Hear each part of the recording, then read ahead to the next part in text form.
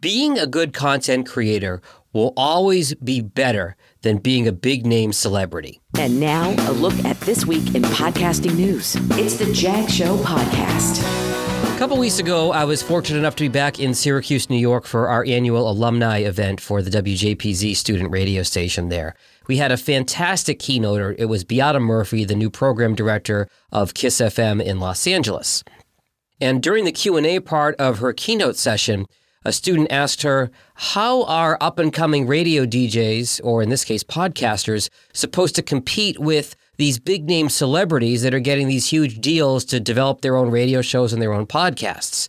And to her credit, Beata said that these celebrities are not going to be better than people creating good content. Content is always going to win. You can look at a long list of celebrities who have tried and failed both in the radio and the podcast side. The list is too long to go through here. Some celebrities have had success, but only because they've been good content creators. So yes, it can be discouraging that a celebrity radio show or podcast is going to make a big splash, have a big following out of the gate. But if they can't back it up, if they're not developing good content like you are as a good content creator, eventually they're going to fail. Good content is more important than being a big name.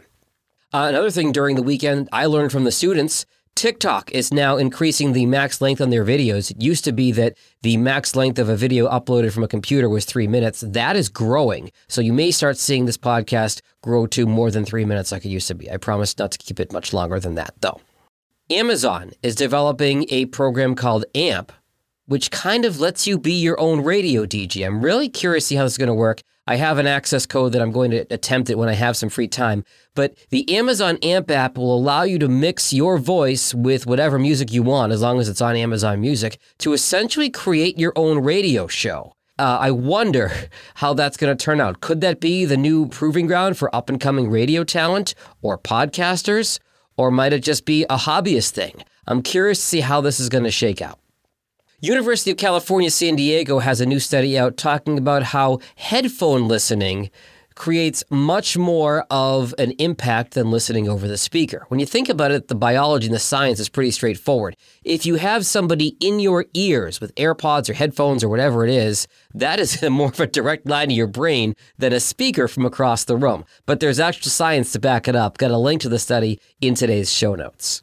Twitter is working on a podcasts tab. Some eagle-eyed developers have seen this. It makes sense. Facebook in only a few months has grabbed 0.5 percentage point of all podcast listening. Again, not a huge number, but significant for how recent they got into the game.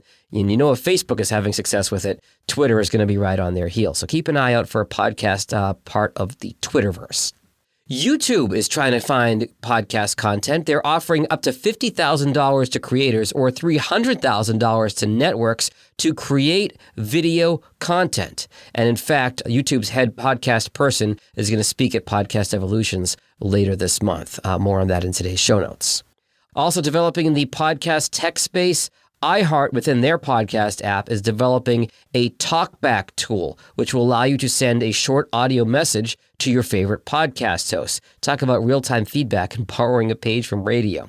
I don't think that's going to put the iHeart app into the lexicon with Apple and Spotify. However, I do see, if it's successful, the big boys incorporating something like that as well for you to send a short audio message to your favorite podcast host in hopes maybe they use it on the show. Caller on line 3. Sabrina Tavernise has been named the second full-time host of The Daily. You may have heard her filling in a lot in recent weeks. If you listen to that podcast in the New York Times, she had incredible, real, raw reporting from inside Ukraine as the war started. So congratulations to Sabrina. And speaking of Ukraine, Ukraine has a Hidden Voices podcast. It's featuring the voices of the people on the ground as things are happening, not filtered by Mr. Putin. If you know one person that enjoys podcasts or wants to know more about podcasting, I invite you to share this podcast with them on whatever platform you're listening right now. And until next time, stay healthy and stay safe. Later. Thanks for listening to the Jag Show podcast. For help with your podcast, find Jag on the web at jagindetroit.com.